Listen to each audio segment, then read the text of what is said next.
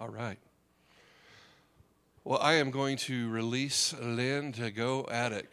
Everybody welcome our brother, our friend, Lynn Furrow. Amen. Good to be here.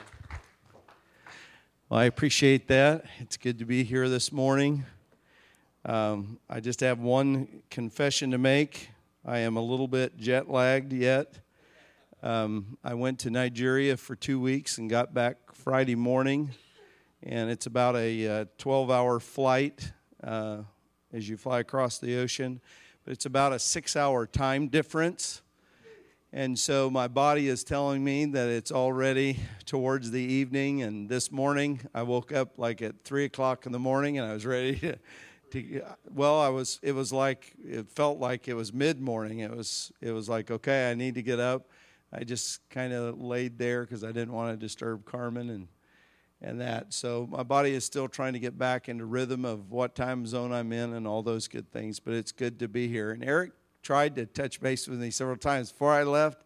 And also when I got in on Friday and saying, are you sure you want to do this right away and not try to just come into a smooth landing? I said, no, let's continue to do it. So we'll just trust God to do a good thing this morning.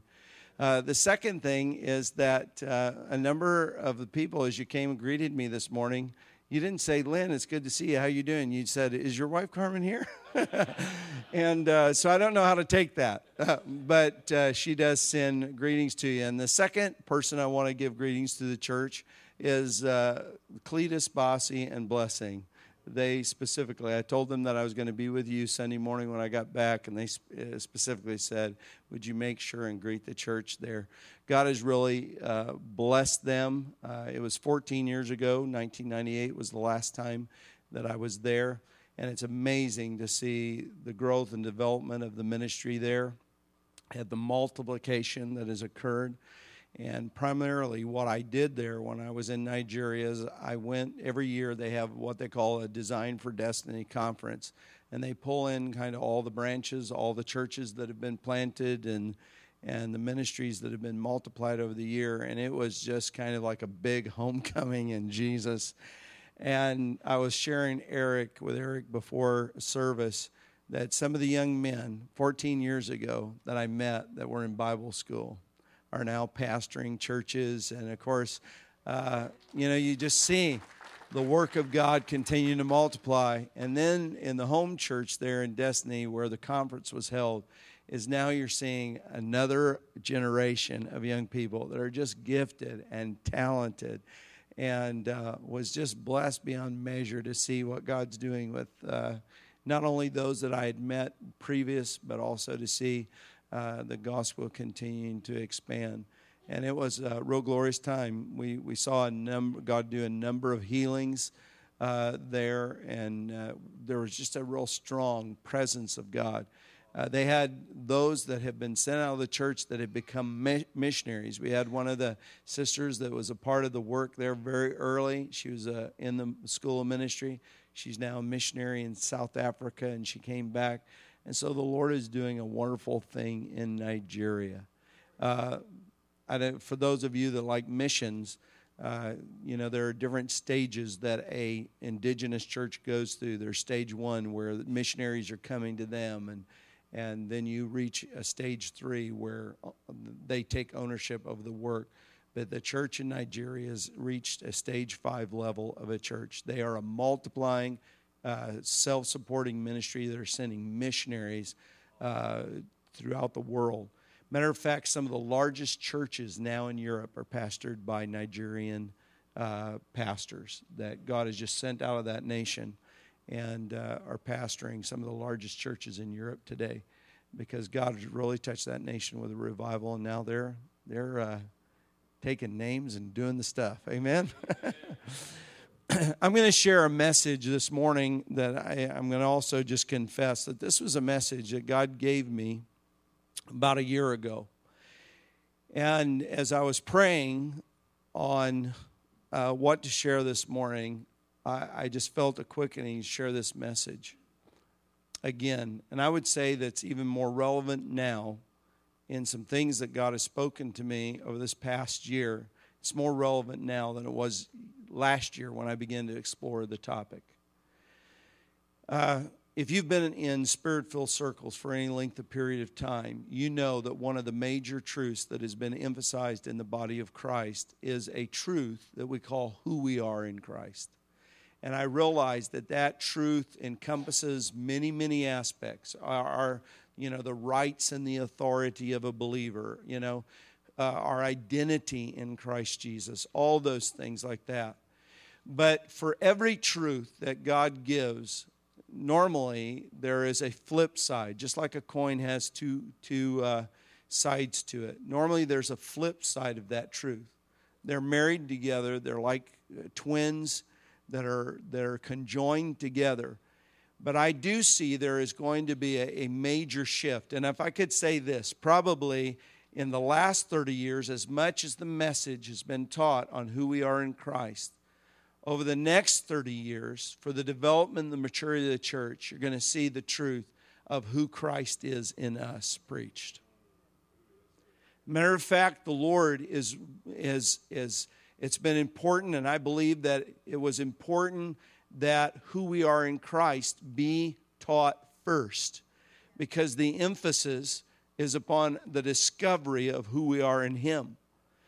But equally important, and the Lord is going to shift because He really wants us to be His body on the earth.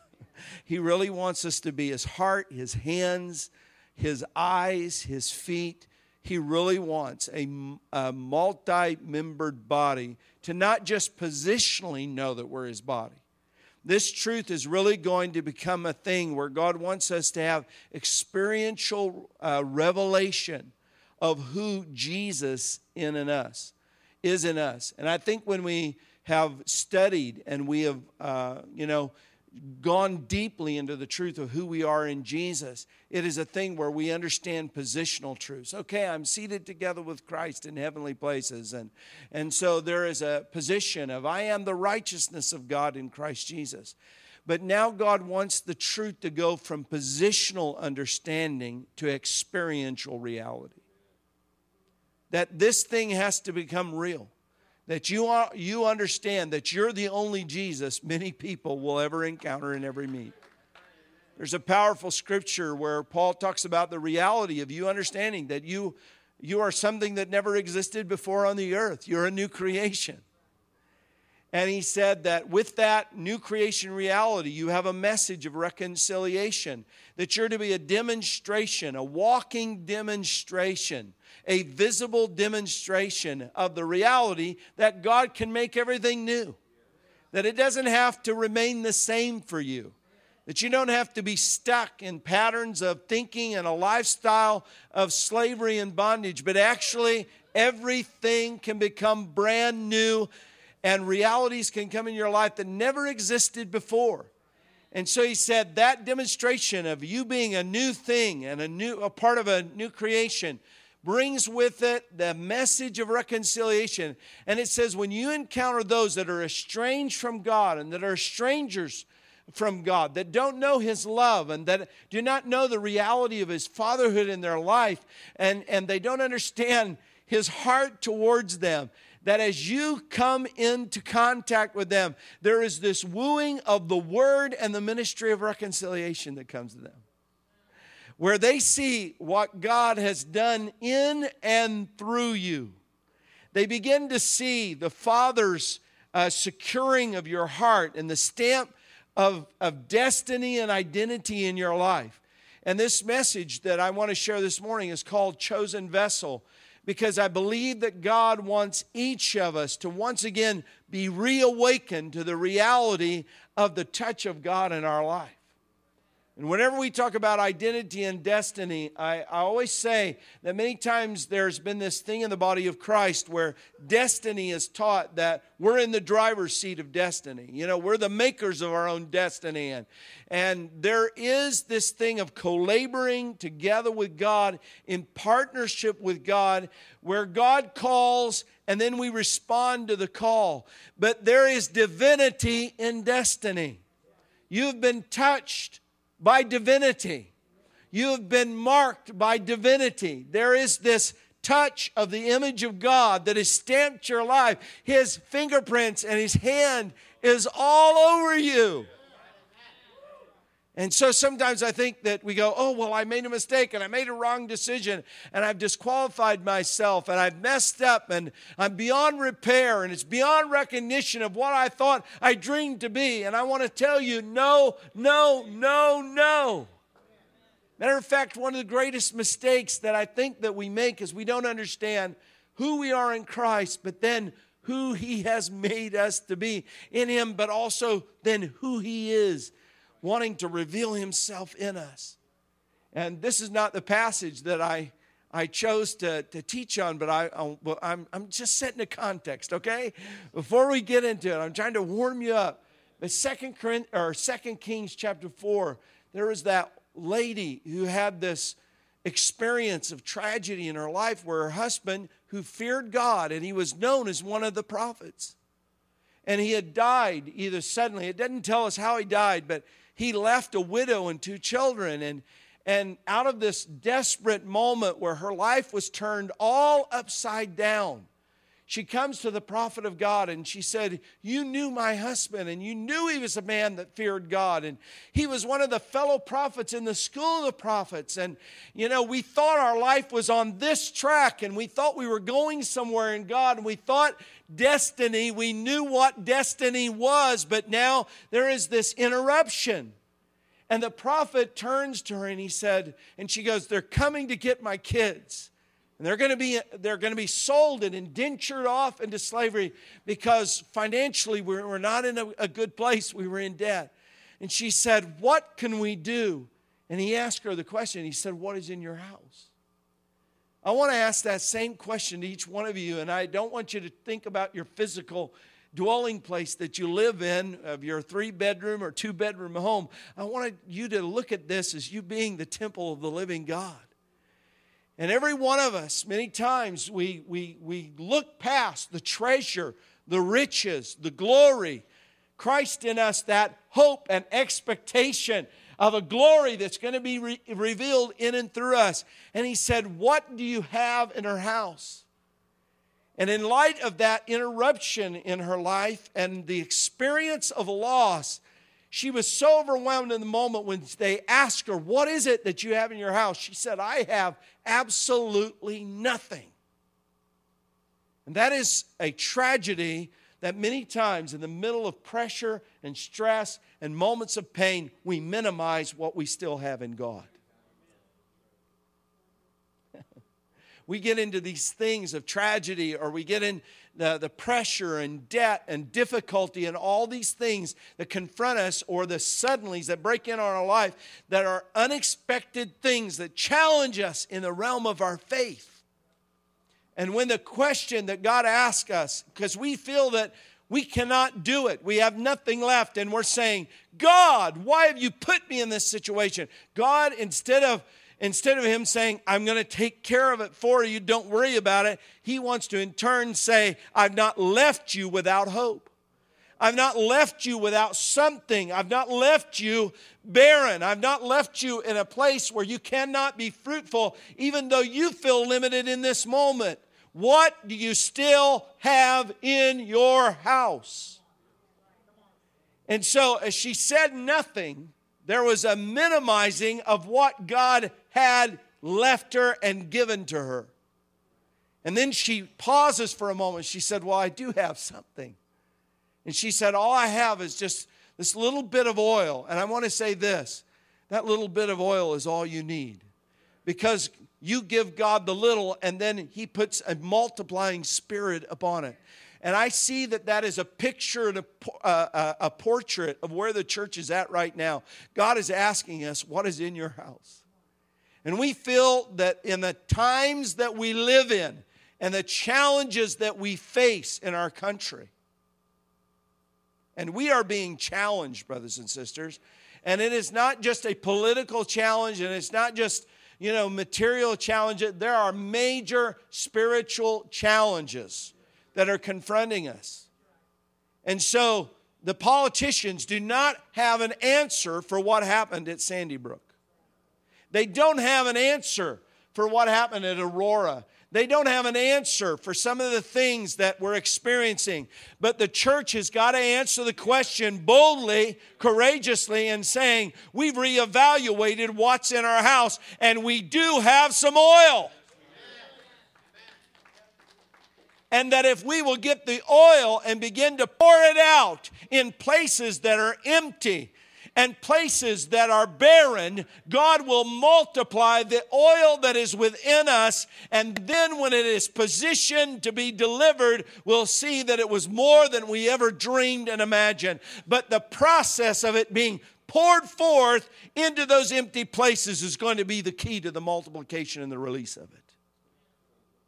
You know, there's this cry, and you see it on the news, and you see it on Facebook and all the media. There's this cry, we've got to have gun control. And, you know, I'm saying if there needs to be adjustments, okay, whatever we need to do. But I guarantee you they can make every law that they want to in the books concerning guns. That's not going to, what we have is a spiritual issue. We don't have just a physical issue. But politics deal with the things that are physical, obviously.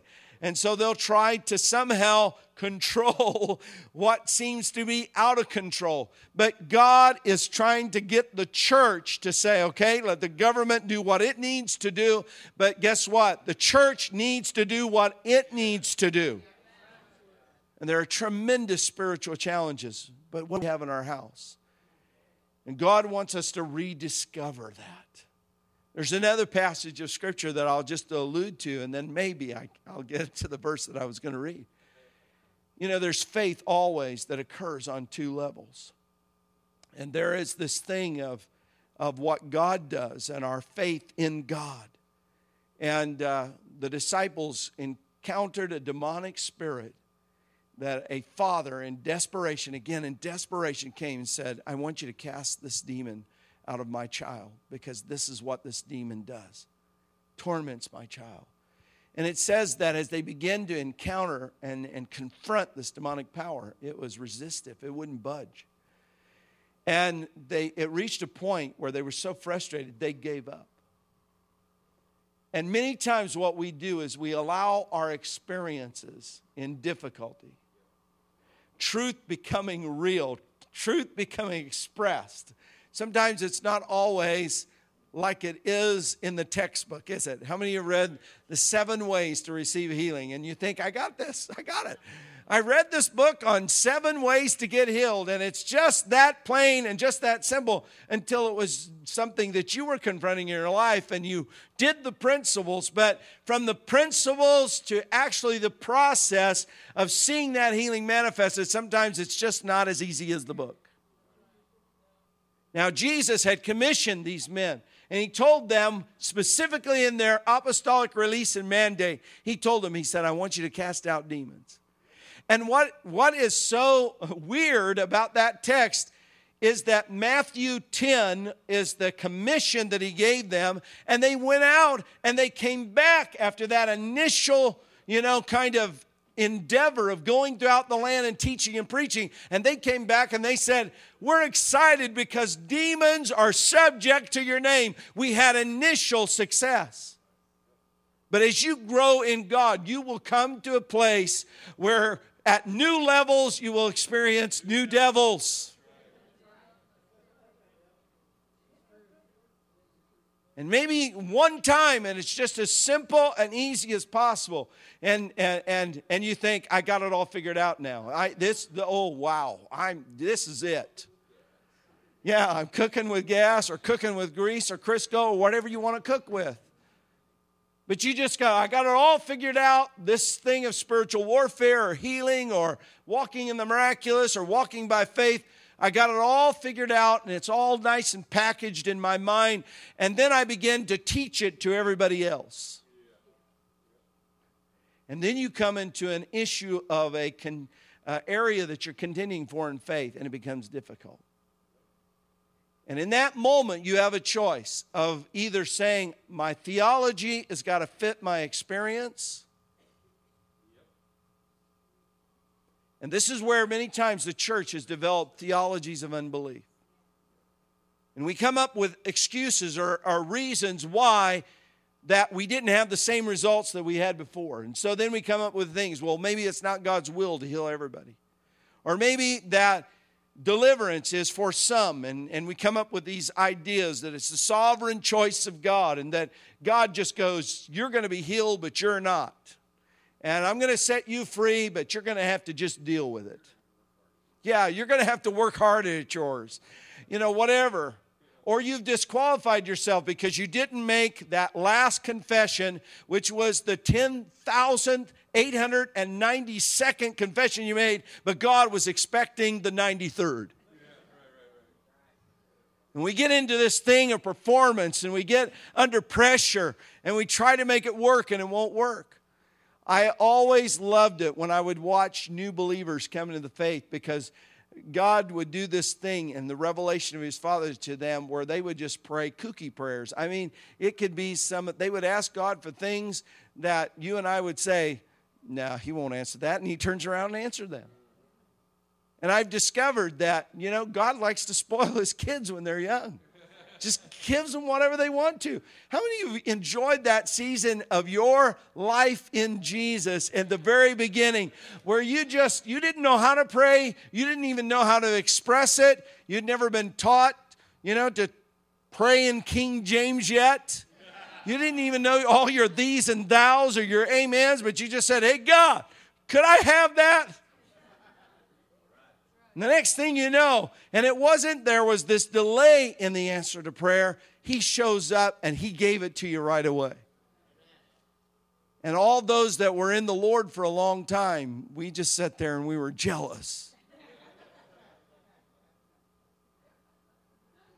But remember the change where God didn't give you everything that you wanted all the time anymore. And there will be a day in the life of my little 2-year-old where right now I give her almost everything she wants. I mean, she's not just wrapped me around her little finger, but I mean, it's just she's got us right where she wants us. But there will be a day where my fathering ministry will change. Where it won't be, I want this, Dad, and I give her whatever she wants to eat. She wants a sucker, and it's like, well, okay, I know she shouldn't get all the sugar, but I'm going to go ahead and give it to her anyway. Yeah, they're baby teeth. That's right. They're baby teeth. And Carmen told us yesterday, she said, Lord have mercy, I got to get this child in there to get those sealants on that, on those teeth right away. She said, because this child is being given so much candy. Everybody just wants to. So we go through the drive-through the bank, and they're looking, hi, Karis. And she's going, hi. And, of course, they go, can she have a sucker? We go, oh, yeah, I give her a sucker. The lady drops in 6 suckers in the tray. And it's like, what are we going to do with all this? Well, I know what we're going to do. We're going to give her each one of those every day for 6 days, Because that's the way God is. He loves to just bless and gives us things that are sweet. Taste of the Lord and see that He is good. Where you understand His heart and His intentions towards you. But then as you mature, He begins to say, well, we're going to start partnering now. I've been doing it all for you. We're going to start partnering. I'm going to be the author and the developer of your faith. I'm going to allow you to start confronting things that I would have just protected you from and would not allow the enemy to even be able to test you in that way. But I'm going to show you that I'm going to develop you into a warrior and an overcomer.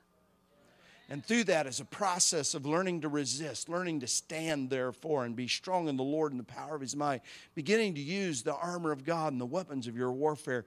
I'm going to take you out, and I'm going to always be there for backup with you, but I'm going to put my word in you. And I want you to be able to learn to stand alone. I want you to learn to strengthen yourself in the Lord.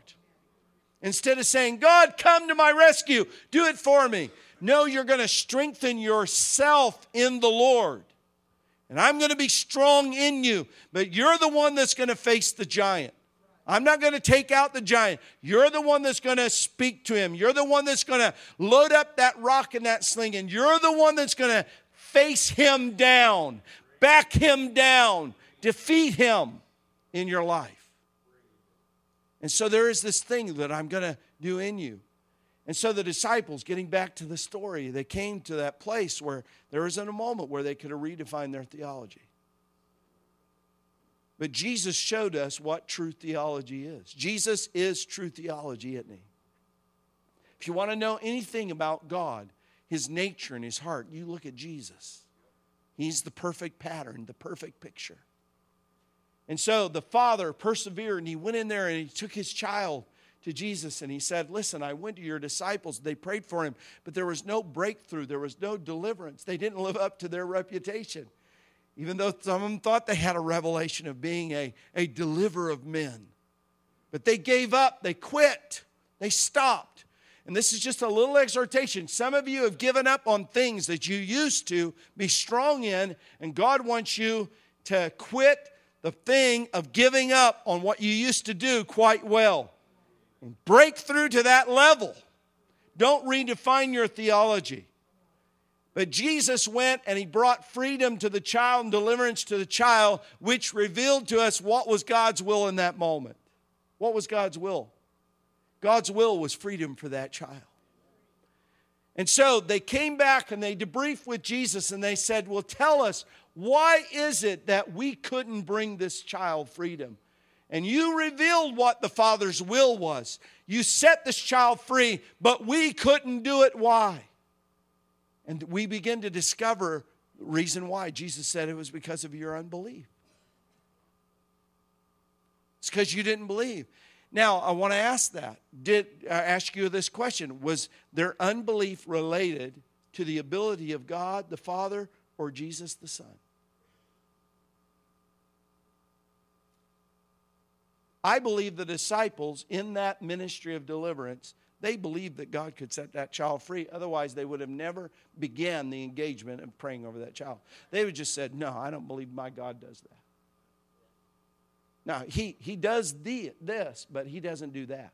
So, go find some other source or strength that you can get relief from your child. No, they began to engage in the process of setting that child free.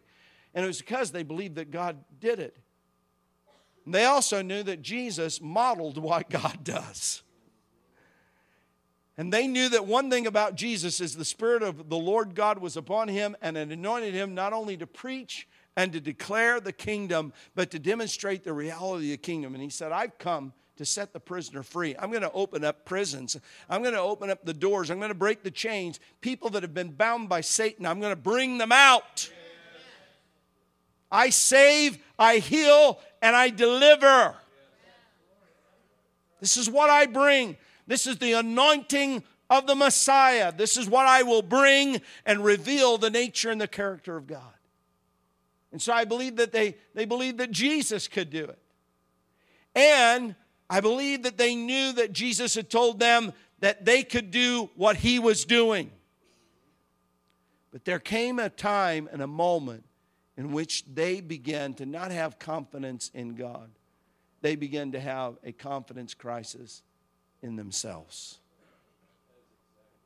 They began to say, I believe that God can do anything, but I no longer believe that God can do it through me.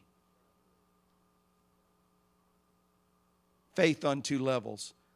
Believing God, but also believing that God is in you. What's in your house? You know what's in your house?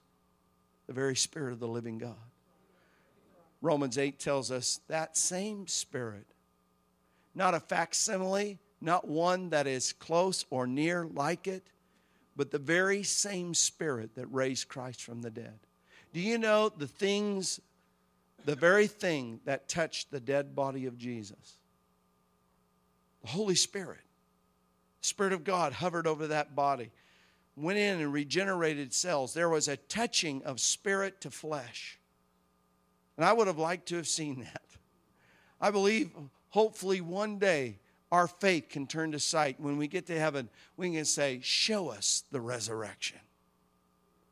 But I tell you what, that Spirit was touching those cells, touching those organs that were in a process of decay, was touching every facet, the muscles, the ligament, the sinews, the skin. There was a regeneration and a renewal that was occurring in his body. were molecules and atoms and the molecular structure of his body that was breaking down by a spirit of death, all of a sudden began to come back together. The DNA strands that were breaking down began to reconnect because the spirit was touching something that was natural and physical. So something that touched the dead body of Jesus in a tangible, real way, that same spirit is in me. That spirit had the capability of raising a man from the dead after 3 days and 3 nights in the grave. He said that same spirit, and he said that same spirit is now quickening, making alive your mortal body. The Apostle Paul in Ephesians 1, in that prayer, he said, I'm praying, and I want you to agree in prayer with me that the church could come into an understanding of 3 things. And he said, I pray that the Father of glory would open up your hearts, and the Holy Spirit, which is a spirit of wisdom and revelation, would open up your eyes of your understanding that you could see the expectation and the hope of the Father's call of your life. Again, that there is divinity in your destiny.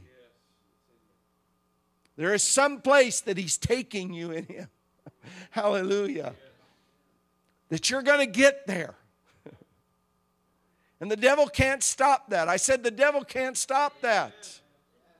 I just want to say that 1 or 2 other times. The devil can't stop that. Why? Because God is bigger than the devil. And so you need to understand that faithful is He that has called you, that also will do it.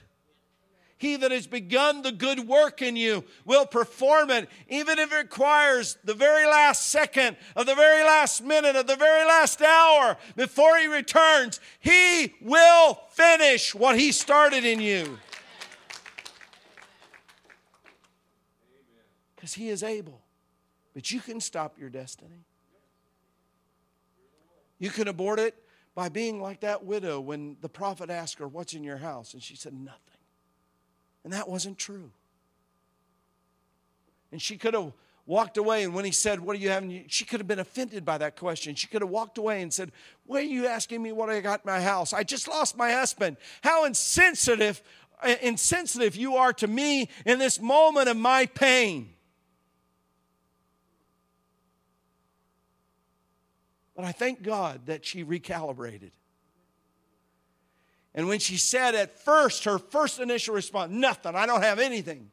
Matter of fact, all I see is my kids are going to be slaves, and I'm going to be left all alone with no one to love me, no one to support me, and I feel abandoned by God at this moment."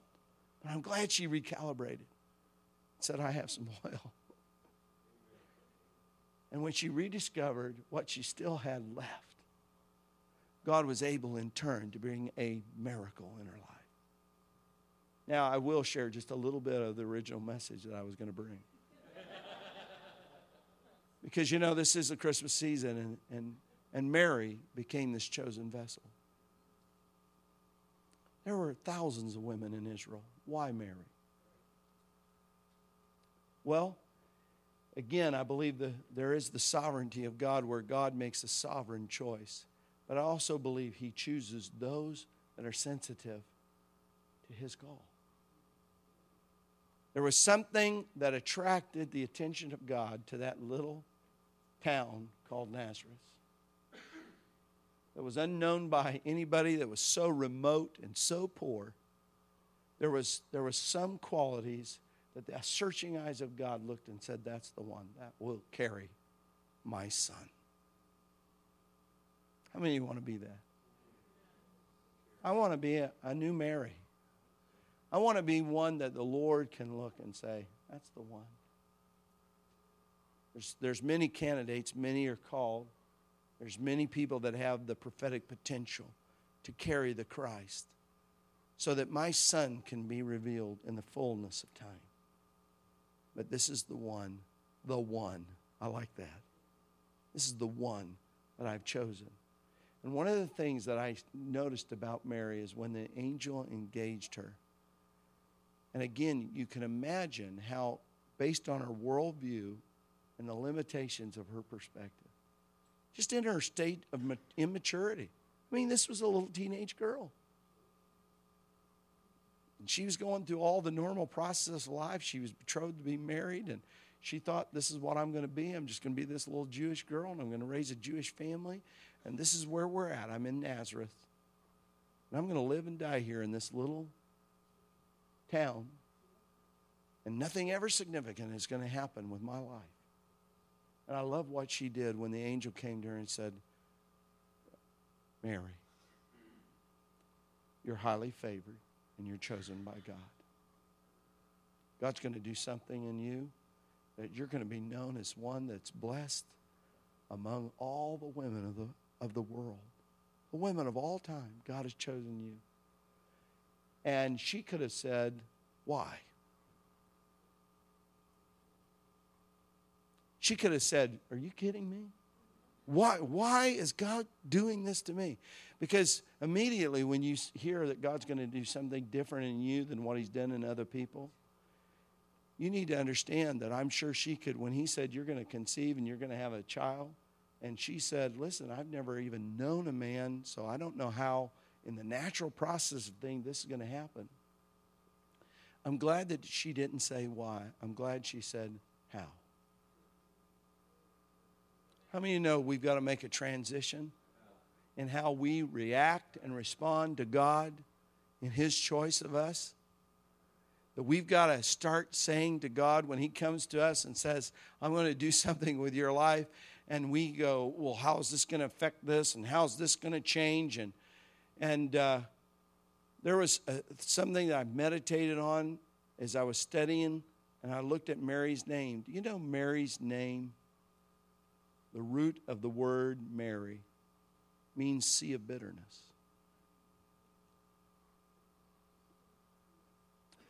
And we know in ancient times what they did was they named their child many times based upon the environment they were in. And I see that Mary, her choice in the engagement of God was not a choice of saying, I don't want to change, or, I don't want to experience pain in my life. And that's two big things that every one of us in life, we fear. Change and pain. And so her choice, when God's calling came to her life, it wasn't like God's going to say you're going to be pain-free for the rest of your life, and there's going to be no change, that you're going to process a change that you're going to walk through. Matter of fact, everything's going to be great and glorious from here on out. Happy ever after, Mary, because of the call of God upon your life. That wasn't the choice of a life of no pain and no change. But it was a thing of understanding that I live in a fallen world. As a matter of fact, the fallen world that I live in is very fallen. That my parents would even name me Mary, which means a sea of bitterness. Obviously, there were some bad things that had happened around that environment in Nazareth. And her parents had a poisonous perspective that says, guess what? You live life here, your destiny is bitterness. Because you're going to drink of bitter things living here in this environment. But Mary, her choice in the call of God was to say, in the pain and in the change, I'm going to trust him. No matter what happens to my life from here on out, I'm going to learn to trust him. And if he said it, and I love that, be it done unto me according to your word. She said, if you say it, and if this is what God has determined for my life, I don't understand how it's going to happen, but I'm not going to say, why is it happening to me? I'm going to say, God, how can this be, since I've never known a man? And I love what the angel said to her. From that moment, when she, instead of asking why, when she started asking how, right at that moment, the angel began to bring her spiritual understanding. How many are ready to shift out of whys and start asking God how? Because God puts calling on our lives, and we go, how is this going to work? And God begins to say, well, it's going to work because the Holy Spirit's kind of come on you. And you're not going to need it, man, because this is going to be something that's completely supernatural. And the Holy Spirit's going to overshadow you. What's going to be conceived on the inside of you is going to be of the Holy Ghost. And you need to know, Mary, in your grid where you function in the realm of human possibility, I want you to know that nothing is impossible with God. And then he also gave her another spiritual clue, but she had to follow up on that clue. And he said, I want you to know something that is not the same, but something similar is happening to one of your kinsmen. And you know that old gal down there, your cousin Elizabeth, who's been barren for years, she's also going to conceive and have a child. And you know what? The Holy Spirit, what He will do is He'll begin to give us. We'll go from asking why to how. The Holy Spirit will start giving us spiritual understanding that helps us process through the changes that come when we respond to the calling of God on our life. She went down there and she went immediately, the Bible says, she went immediately to where Elizabeth lived. And I love it when you think that, man, I have nothing and no one to compare with what's in my heart of what God is speaking to me. Nobody in my town will understand what God is revealing to me. Nobody understands what is going on inside of me. They'll call me crazy. They'll call me nuts. They'll write me off. They will speak of my past and disqualify me. All those things that they will come up with reasons why I can't believe and do what God has called me to do. But God will direct you to your Elizabeth to compare spiritual notes with. And you'll say, there's been a Holy Spirit conception, a Holy Spirit pregnancy of the call of God upon my life that has come. And they'll be able to resonate as deep calls to deep. And there'll be spiritual resonance with other people to say, well, my experience is not exactly like yours, but I can relate at some level because I was barren for years and the Holy Spirit caused me to conceive in my older years. So you're a young one that's conceiving and you're not married. What you've conceived is by the power of the Holy Spirit. Well, I was barren and now God has called me to conceive. And God will begin to explain the how if you'll change your questions. How many have been asking God too many whys? God has questions for us. What's in your house? He comes to us with questions, and those questions are not to disqualify us. Do you get that? We've got questions for God, and we need to refine the questions we ask Him. Instead of expressing fear and doubt and unbelief, we need to just say, Lord, I'm limited in my understanding. Help raise the level of my understanding. But then also, God has questions for us. And they're not to disqualify us. They're to enable us to see what is in our house. Mary could have said, there's no way that I'm going to go through with this. I'm not going to yield. You go find somebody else in Israel that'll carry Christ. It'll be too painful. I'll be misunderstood. I'll be marked as impure. I'll be ridiculed. There will be such a test of misunderstanding. The one that I love, my husband, that I'm a spouse to, what is he going to do? I mean, that's real fear. That's real life stuff and real issues of life. But yet I appreciate this young woman. And that's why God chose her. It's because He saw her innocence. He saw her willingness to yield and to trust. He saw her humility. Say, let it be done according to your word. I believe that I'm facing a group of people today that are filled with the beauty and the glory of Jesus. Paul said, I pray that you would know the Father's hopeful calling that He's called you. He said, I pray that you would know the exceeding greatness of His power that He demonstrated in Christ when He raised Him from the dead. And He went on later in Ephesians, He said, that very same power is the one that works in you mightily. But then there was a third part of that prayer. He said, I pray that they would begin to see the glorious beauty of their inheritance of Christ. But where is that inheritance located? Paul said, in them. You're rich. What an inheritance you have. What wealth you have.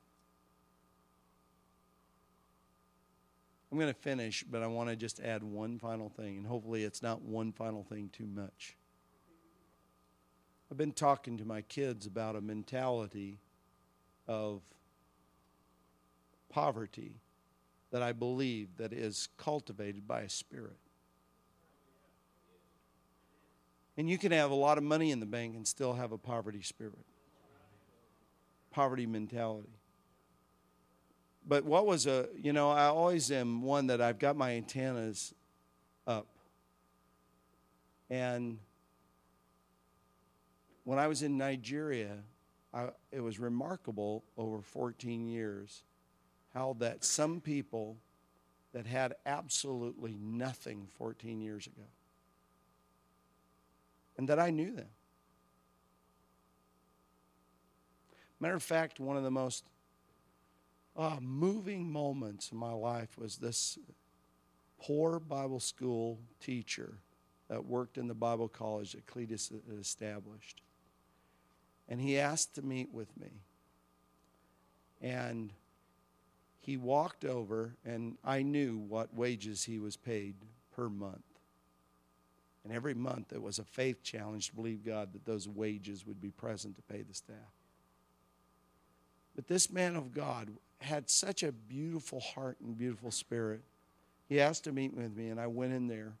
And he walked over and he opened up this cabinet. Now, this was an office that he had, that he prepared his lectures, but he also slept there, and he lived there. And he walked over and opened this cabinet, and there was one bottle of Coke in there.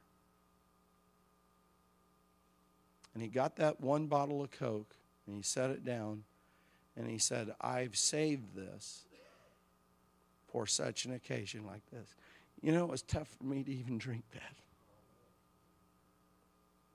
Matter of fact, I was very tempted. I was very tempted to take it outside and to not drink it and pour it out on the ground as an offering to the Lord.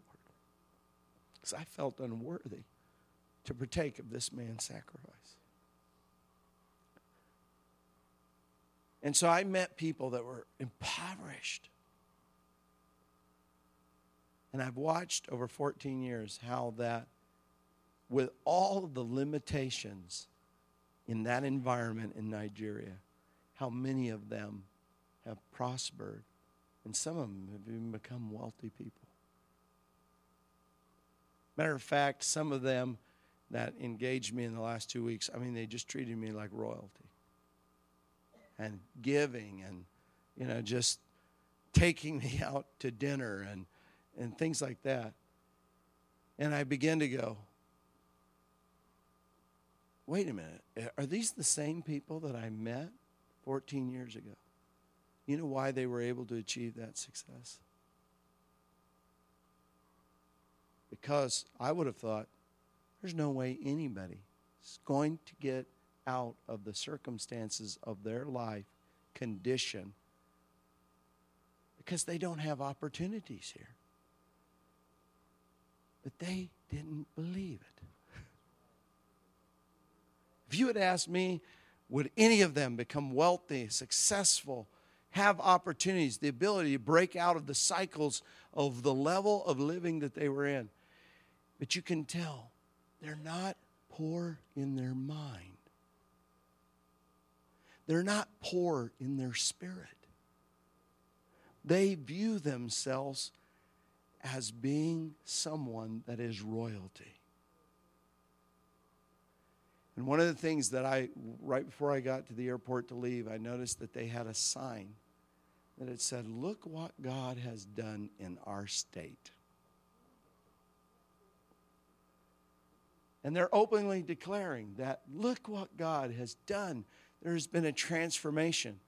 And so I saw people that even though their circumstances were difficult, and when I was there 14 years ago, I can remember saying, God, just let me get back to America, because I don't know if I can deal with the poverty and the want here and the despair. And you just feeling that sense of hopelessness, that I was putting myself in that situation of saying, if I lived here, I would just become hopeless. But why is it that they didn't become hopeless and give up? Because they believed God, but they also believed that God was in them. And now I look back at some of us who live in a land of abundance and opportunity and blessing, and talking about opportunities everywhere that surround us. And here Americans are some of the most complaining people that you ever want to meet. And I want to say, if we're not careful, the head is going to become the tail, and the tail is becoming the head, because they believe God's word. And they're saying, if you said it, it doesn't matter if we have a Muslim as president, or it doesn't matter if our economy is bad. It doesn't matter what the environment is, or the lack of opportunities, or the lack of manufacturing. It doesn't matter. We believe what God has said, and we say, let it be done unto me. Not just them, but unto me. My life can be different. My life is going to be different. My circumstances are different because God has designed my destiny. And that I see what is in my house. And it's almost as you encounter some of these people that have gotten the revelation of not only who they are positionally in Jesus, but who Jesus is in them. I'm amazed at their dignity, their confidence, their sense of royalty. And so what they do is they have their own names, but then they add names to themselves. So I was telling Eric, all the way from Lagos back to Houston, I was sitting beside two little Nigerian girls that were 6 and 4 that were named Divine and Virtue. Now, where did that come from? That wasn't just cute, or it wasn't just clever. That was a mother that said, I'm going to speak royalty in their destiny. I'm going to speak of the inheritance of what Jesus is in them. And so my girls will be known as divine and as virtuous.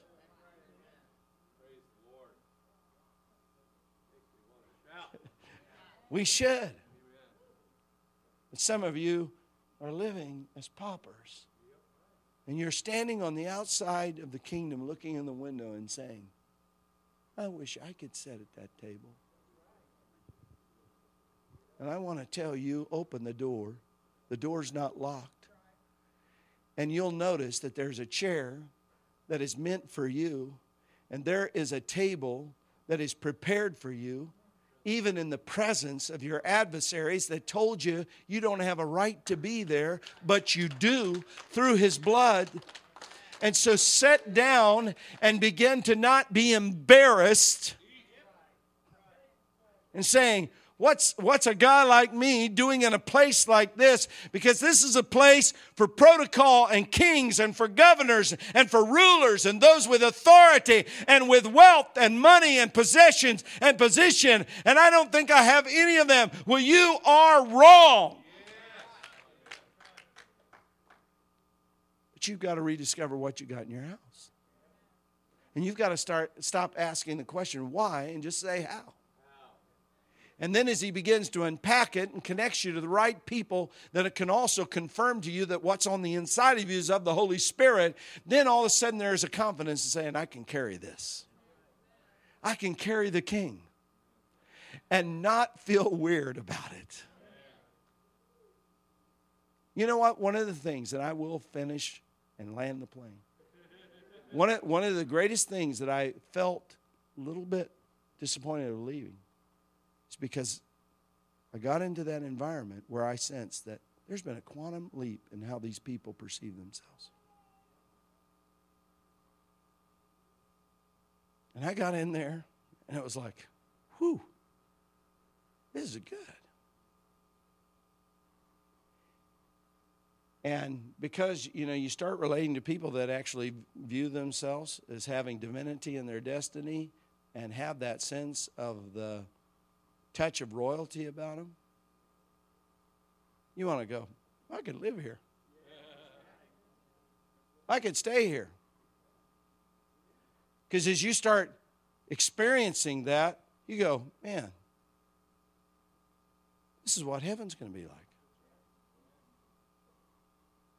Just like it is in heaven, realities on the earth. Where no man is a pauper, every man is a king. Oh, I tell you, it's glorious. And we've got to come into that reality that God has called you to carry your heart because you're filled with glory, filled with beauty, filled with the riches of the fragrance of His presence.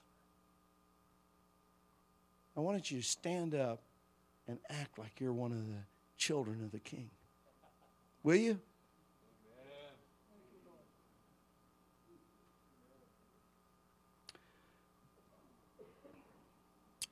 Thank you, Lord.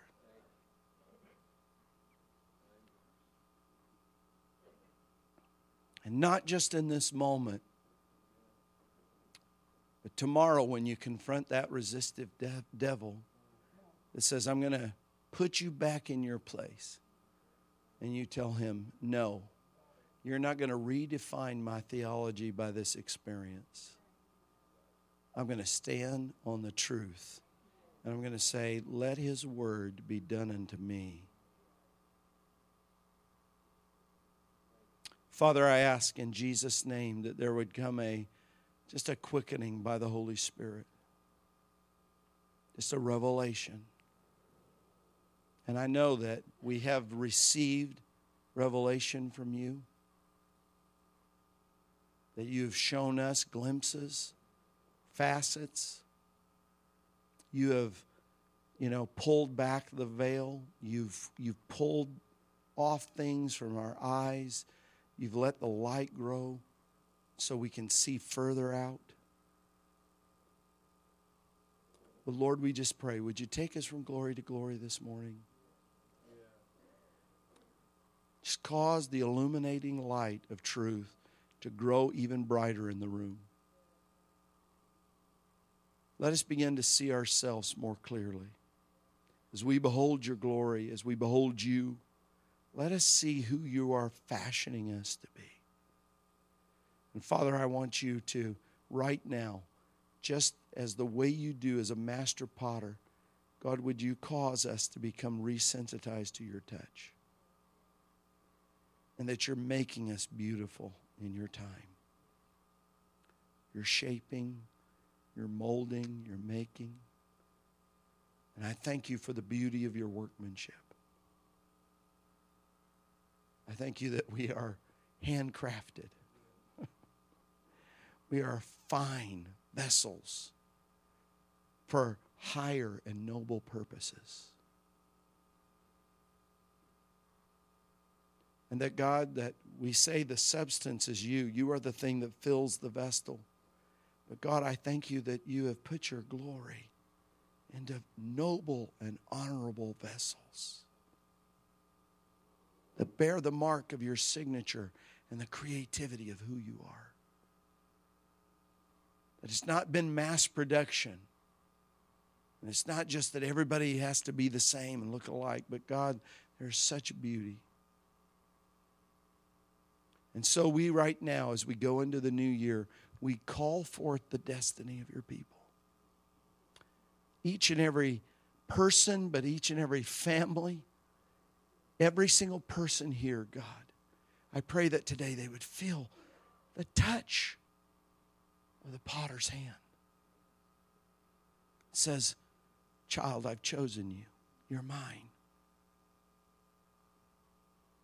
And I'm going to prepare you for great purpose. And I'm going to reveal my glory in you. And I'm going to fill you to overflowing.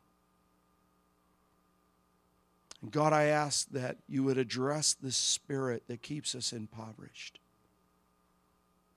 This spirit of poverty that, and we're not just talking about the lack of money. God, we're talking about a lack of an attitude, a perspective, a lack of understanding that keeps us at a level of operation and function that is so below. And that's why we call it the poverty line. God, I thank you for breaking through the poverty line. That I will not live below the standard of the kingdom of God. And I thank you for it in Jesus' holy name. Sons and daughters of God, arise. Arise to your destiny. And Jesus, reveal yourself in us. And so, Lord, we want to answer the question, what's in our house? We want to say, Jesus is in our house. Thank you, Lord. Let that be the reality. Amen. Amen. Pastor Eric. Thank you, Lynn. The song that kept coming in my heart as he was doing that, tell me who's in the house. JC, tell me who's in the house. Oh, God's good. Thank you, Lynn. That's a powerful word, powerful word. Amen. Thank you. Yes. Thank you. Thank you, Lord. Thank you, Lord.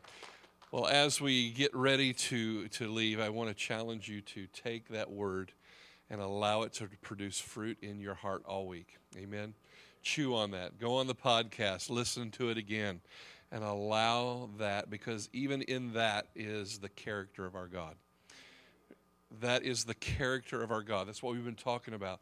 And we're changed by that when we realize how much we have been chosen. That comes out of his fatherhood. That comes out of who he is. And it changes us. So chew on that.